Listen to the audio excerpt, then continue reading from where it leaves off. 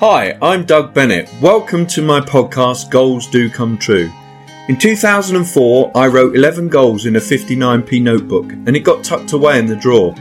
When I found it again 5 years later, I found that I'd completed 10 out of 11 of the goals that I'd written down. So I set myself some more challenging goals, and I now find myself in a completely different financial position. So listen in to the secrets of how goals do come true. Well, good morning, everybody, and welcome to this week's podcast, Goals Do Come True. Today, I am joined by Mark Baker. I know that you're an amazing goal setter. I mean, you know, you've written a book, your Unbreakable Spirit book. It's very moving. I've read that. So you've got some incredible stories to tell. So crack on, mate. All right. Yeah. Now, I was actually riddled with a lack of self-belief at that stage. As hard as I worked, I mean, I was working until 11 o'clock at night to qualify for $1 Million Round Table. I really worked hard to get there, which is too much work to get into that level of business. But I was desperate to do it. But and I just, in that moment, I realised I had very little self-belief. As you know from reading my book, I was physically and mentally abused for the first pretty much the first 20 years of my life. Most of that was psychological. And it destroyed me as a person, which is how I got into personal development, because I was just really trying to fix myself. But as it was in that moment of clarity, I realized that it was a lack of belief in myself. Now, we've all heard, all you need to do is believe in yourself. We've all heard that 1,000 times through our lives. But if you actually stop and think about it, what does that actually mean? It's really tough. It's really tough to believe in yourself, isn't it? You do, but no one knows how to. If I actually asked you how you believe in yourself right now, you couldn't actually explain it to me. You may be able to, but for the vast majority of people, they can't. So it started me on this journey of self-development, and I learned a great deal, and I put it into practice. Now, one of the techniques that I came across, which was most powerful for setting goals, was visualization. Now, visualization is the most powerful tool that as far as I'm concerned, it's one of the most powerful tools that you'll ever engage in your life. And now, there's basically 5 steps I always recommend people do when it comes to visualizing. And first of all is know what you want. Now, that might sound like absolute common sense, but very few people actually know what they really want. They might say, well, I'd like to have more money. What does that mean exactly? Yeah, it's not specific enough, is it? Well, there's a fiver. There's more money. Is that what you meant? Oh, well, that's what I meant. But what did you mean? Well, I don't actually know. People you've got to be specific on what you want, because because bearing in mind, we said outcome and process, the visualization is the outcome and the process is the step to get you there. If your goal is to have more money, but you haven't got actually a figure in your mind of how much you want, and excuse me for using the analogy of money repeatedly, but it's not a bad thing to use with visualization or goal setting, because there's normally a financial aspect to that. So it's not because I'm just money orientated. I'm not. Family is the most important thing to me, but money is freedom to do the things you want with your family. So money is always a good example to do with these things. But most people just don't know what they want. They haven't given it that much thought. People spend 2 years planning a wedding, but they don't spend 10 minutes planning a life. And it's really, really sad that happens. But then you can't achieve anything if you don't know what it is that you want to achieve. Absolutely right. So 2 years on a wedding and not even 10 minutes on your life. Yeah, but it's true for most people. Yes. Well, not, and people will say, well, that's not true of me. Well, no, it's not true of everybody. No. But you are but the people that don't think like that, and the people that are utilizing the kind of things that we're talking about, they are a minority. Yes. That's why the majority of the wealth is owned by a very small amount of people. That's why the Pareto principle, you've got 80-20 rule, 20% of the people make 80% of the money. And then in that, you've got the top 5% of the 20%, which make the ridiculous money. When I got into life insurance, the average income, I'm not sure if it's changed much. It probably has, but the average income was $16,000 a year and 4 sales a month, which is pitifully low. Yes. And when I worked at Allied Dunbar, that was pretty much the average, because I noticed you had 3 groups of people. You had the people that came in for the first week of the month, did a few sales and then disappeared for 3 weeks. Then you had the people that didn't come in for 3 weeks and thought, I better earn some money. So they came in and sold something the last week of the month. And then you had the grafters that were out there working day in, day out and making things happen. So it's not the majority that do these kind of things. It's the minority. Mm-hmm. But all I'm trying to do today is really share some tools that will dramatically transform your chances of moving stratospherically onto the next level. Because I absolutely know, because in my own life, that it works. When I went to the $1 Million Round Table, I had no idea there were different levels in the $1 Million Round Table. I just wanted to go. I'd read all the old books, Frank Bettger, and How I Raised Myself from Failure to Success. And the $1 Million Round Table was just this dream place for me to go. And when I walked in there for the very first time, I noticed these different colour ribbons on people. Now, I just had my name badge because I thought I was the bee's knees because I qualified for the $1 Million Round Table, only to find out that I really wasn't the bee's knees at all, because that was just the bottom bar for entry. The guy standing next to you lapsed more business in a year than you'd written. Yeah. Sort of thing. But then I noticed these ribbons, and the first ribbon was a blue ribbon with gold writing on it, which said "Call to the Table," which was £150,000 in commission at the time. I don't know how these things have changed. This is 20 years ago. And then there was a much fewer amount of people had these white ribbons on them, which said "Top of the Table." So I inquired, because I was so passionate about it, and I started asking, well, what are these white ribbons for? And they said, well, that's top of the table. And I said, well, what's that when it's at home? Mm-hmm. He said, well, it means you've got to earn 250,000 or more a year in first year commissions. And my immediate thought was, again, because I had limiting beliefs, I could never do that. Yeah. But I really, really wanted to. And I was listening to some great speakers, and this may sound crazy and it may sound a little bit American, but I'd made these wonderful American friends, which I'm still friends with today. And we became absolutely great pals. And I was sitting next to a friend of mine called John Ferguson, and we were listening to this speaker. Actually, it was Bob Weiland. I don't know if you saw Bob Weiland. He was a Vietnam vet that actually stood on a mine in Vietnam and blew the bottom half of his body off. And he was packed in ice and brought home, barely alive. But Bob had a great spirit. And he decided he was going to walk across America from Knott's Berry Farm in California to New York. And he did it over a 3-year period on his stumps. He had a leather pad on the bottom stump of his body, and he walked across America from one side to the other on his hands. And I just started to cry. And my friends started to cry because we had the same kind of goals. And what it was we thought that we actually didn't think, we realized that if this man can walk across America on his hands, then surely we could do top of the table. Absolutely. Because, how hard can it be? And it's obviously it's no small thing, but it's a big thing, but in comparison to somebody that's overcome such adversity. And Bob Weiland told this amazing story was when he got into powerlifting. Do you remember the story of the powerlifting? I was at that meeting. I mean, this is the other thing. I remember. Yeah. I'm not going to steal your thunder, but go for it. The powerlifting thing. You probably handed me a handkerchief, Doug, for all you know. Yeah, I know. This is the crazy thing. Yeah, but this man, he became the powerlifting champion of America. And then 30 seconds after he was awarded powerlifting champion of America, bearing in mind he's got no bottom half to his body, he was disqualified. Yeah. Do you remember why he was disqualified? Because he wasn't standing on the mat or something like that. Well, he wasn't wearing shoes. He wasn't wearing shoes, that's it. Because he wasn't wearing training shoes. Yeah. They didn't have any legs to put them on. They didn't have any feet, so they disqualified him. How ridiculous was that? But it was the tenacity of the man to get what he wanted, and I realized that I had to do this. And then later on in that event, I was listening to a guy called Bruce Etherington speak from the stage. You probably remember Bruce Etherington. Mm-hmm. And I was just sitting there dumbfounded by Bruce because he was sharing all of these incredible ideas, And I was thinking, why is he telling everybody this? Yeah, because for yourself, but no. Because he's not going to get any business. He's going to lose all of his business. He's telling it. There's 7,000 people in the audience, and he's telling everyone his secrets. Now, I was sitting down having lunch the next day, and I finished my lunch. I just got up to walk away, and Bruce Etherington and I forget the other chap's name sat down just as I went to stand up. And Bruce said to me, he says, well, you don't be going now. He says, you're in good company. So I sat back down again and started chatting to him. And I said, can I ask you a question? And he said, yeah, fire away. He said, well, what is it? I said, well, why do you do that? And he looked at me quite confused. He says, why do I do what? I said, you stood up on the stage for an hour yesterday and you gave away all your best ideas. I was so excited by them. But I have to be honest, I thought it was a bit stupid because you're sharing everything you know, Aren't you worried about the fact that you're going to lose business because everyone's going to be using your ideas? And he burst out laughing.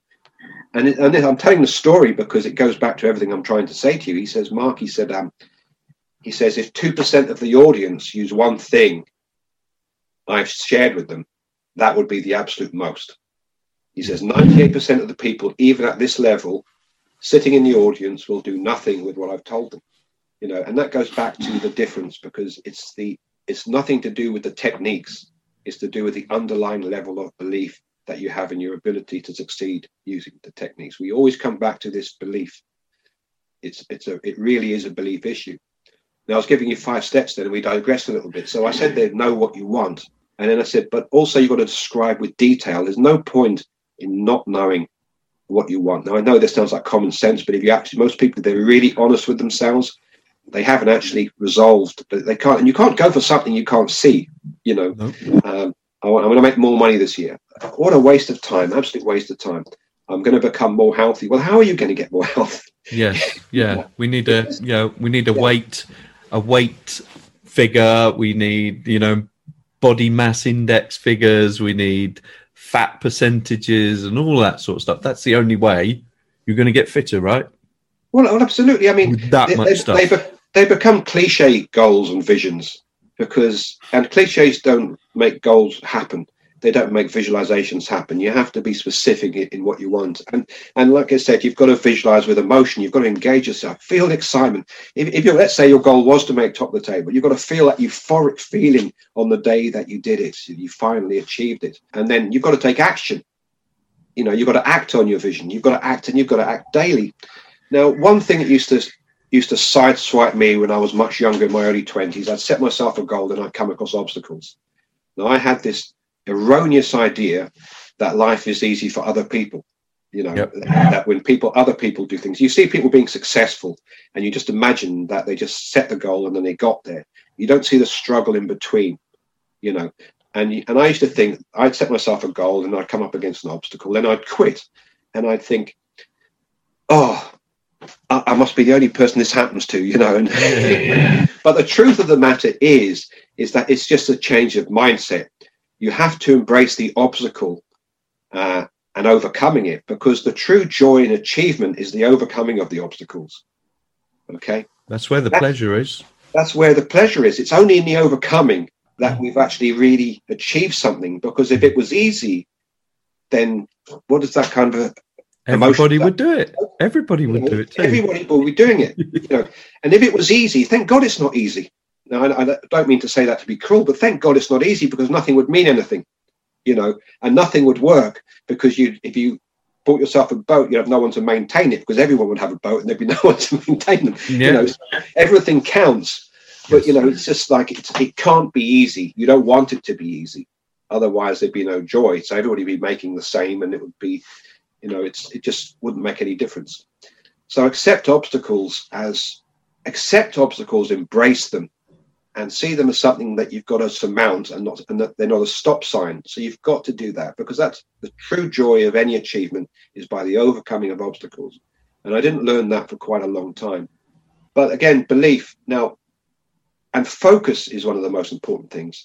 Now, focus, actually, have you ever heard of the book The Secret, or did you ever read the book The Secret? I've read this. Yeah, I've read it a couple of times. Watched the film, actually. Yeah, it doesn't work, does it? Really doesn't. Really doesn't. Work. Yeah, really doesn't work. This law of attraction malarkey. Yeah, well, old tosh. I'm not against the law of attraction. Isn't woolly rubbish, but this vibrating at levels. Now, people might shoot me down if they're particularly spiritual. I'm not particularly into vibrating at the same level of the Mercedes that you want to get, because I'm not sure. I'm not sure actually how a Mercedes vibrates, so I'm not really sure how I can manifest one into my life. But the law of attraction does exist, but it just doesn't exist in the way it was represented in The Secret. Mm-hmm. Now, have you ever heard of something called the reticular activating system? I certainly have. It's right, my favourite part of the brain. Yeah, it's my favourite part of the brain too, but that is the actual real law of attraction.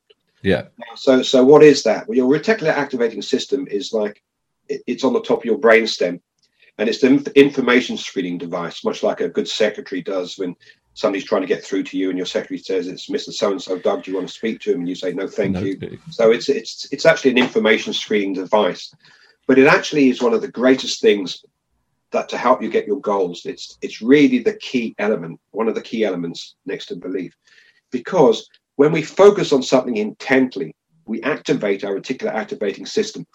Now, I'll give you a couple of examples of this. Have you ever bought a car and then suddenly seen them everywhere you look? Absolutely. Yeah. Now, most people relate to this. Anybody listening to this, think about this for a moment. Have you ever bought a car and then suddenly seen them? Now, you bought this car thinking because you've always wanted it, and there's not many people have them, and then suddenly you've got one today, and you're driving along the road, one's just overtaken you, one's coming down the other way, you're driving around the multi-story car park looking for a space, and every fifth car is the car that you just bought. And you're thinking, well, how the hell can these cars be here? Because they didn't exist yesterday. Mm-hmm. Now, that's not untrue, because technically they didn't exist yesterday because they weren't important to you before you got it. You know, you get yourself the new car and it's outside your window of your house and you keep going to the window and looking out at it, and you run out and you sit in the car and you take this big breath and inhale the smell of the leather. And it's the most important thing to you at that moment. And all of a sudden they just appear everywhere. Okay.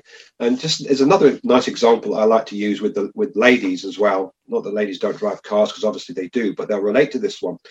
And any woman that I've ever met, and when I say this to them, they always agree. I say, I know one thing that you thought when you became pregnant. I didn't know you then, but I can guarantee I knew what you were thinking. And they say, well, what is it? And say, you were thinking there must be a baby being born at the moment, because everywhere I look, I see pregnant women. Okay. And they do, because once you become pregnant, what's the most important thing to you? Yeah. It's being pregnant. Being pregnant. And that's all you see. Life growing inside of you. Yeah. So you see it everywhere you go. You see it everywhere you go. You see pregnant women because it's the most important thing. But they weren't there yesterday. Okay. Now stop and think about this for a second. The cars weren't there yesterday. The pregnant women weren't there yesterday. Why are they there today? Because you've attached some importance to it. Yeah, because you've attached importance to it and you're focusing on it. Now, when you focus it, now this, by the way, the same whole reason for those two examples is that this applies to opportunity and success and goal setting, if you like, you know, and everything else you want in life. Because whatever you attach emotion to and think about and focus on, you'll start seeing opportunities come into your life. You'll overhear a conversation of somebody that wants life insurance, or they've got this key man problem or something. They'll be listening to it. And then you would never have heard that. Because if you weren't an insurance, that conversation means nothing to you and it's not relevant. Yes. The whole thing is about the reticular activating system and the fact that it is the real law of attraction, which no one seems to actually get, because about one person in 1,000 I've mentioned this to has only heard of it. You've heard of it because you've studied all this kind of stuff. But most people just have never heard of it. They've no idea what it is. But it's one of the most powerful things. And your life would be so different if you were taught this at school, by the way. If you were taught to focus and hone in on something, because it's like if you think of going on holiday and all of a sudden you open up a magazine or a newspaper and there's a special offer just to the place you want to go. You know? Spooky, isn't it? Spooky. But think about it. This is how our opportunity comes into our lives. When we focus on, we start seeing people will appear, opportunities will appear that weren't there yesterday, because that's what we're focusing on today. And that is in a nutshell, that is the real law of attraction. Well, Mark, we could, and we probably will, but obviously people's attentions on podcasts is limited. So thank you very much for sharing. I'm sure we'll have another opportunity at some stage to get you on. Certainly after your new books come out, we'll find out a bit about that and all of the other stories that I know that are wrapped up inside you. But I want to thank you for joining me this morning, and we'll put some of your information in the show notes so that we can make sure that people can reach out to you. I just want to ask though, because I have it in my head, and if you can be as quick as possible on this one, fire walking. Yes. Right? How far have you walked on fire?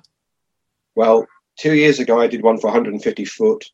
I did a 150-foot fire walk. I did that for a young girl with cancer to raise awareness for her. Secretly, it was a world record attempt, but I had an issue after 150 feet That's a very long walk. I'll have to send you pictures of it. It's a monumental walk. It doesn't sound like a lot, but it's a long way.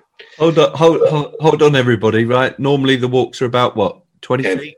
No, about 10 feet. 10 feet. A firewalk is traditionally around 5-6 paces.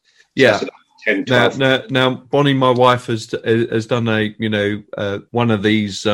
She'd done one of these shorter ones, but 150 feet firewalk. I mean, that is the power of belief. Yeah, everybody, that is the power of belief. And the expectation as well. Expectation is one of the biggest factors. I'd like to talk to you about another time about the power of expectation. We will get you on, Mark. We will get you on. I could listen to you all day long. We are going to stop it here, everybody. But Mark's details will be in the show notes. Reach out to him on Facebook and LinkedIn and everywhere, and get his book, An Unbreakable Spirit. It is an incredible read. And also, check it. He doesn't have many pictures of his family, but they are all absolutely gorgeous. All right. Mark, thank you very much. We'll catch up soon. Thanks, Doug. Thanks for listening. Don't forget to review and subscribe on Apple, Google, or Spotify. I'd love to hear about your goals. You can share them with me at dougbennett.co.uk.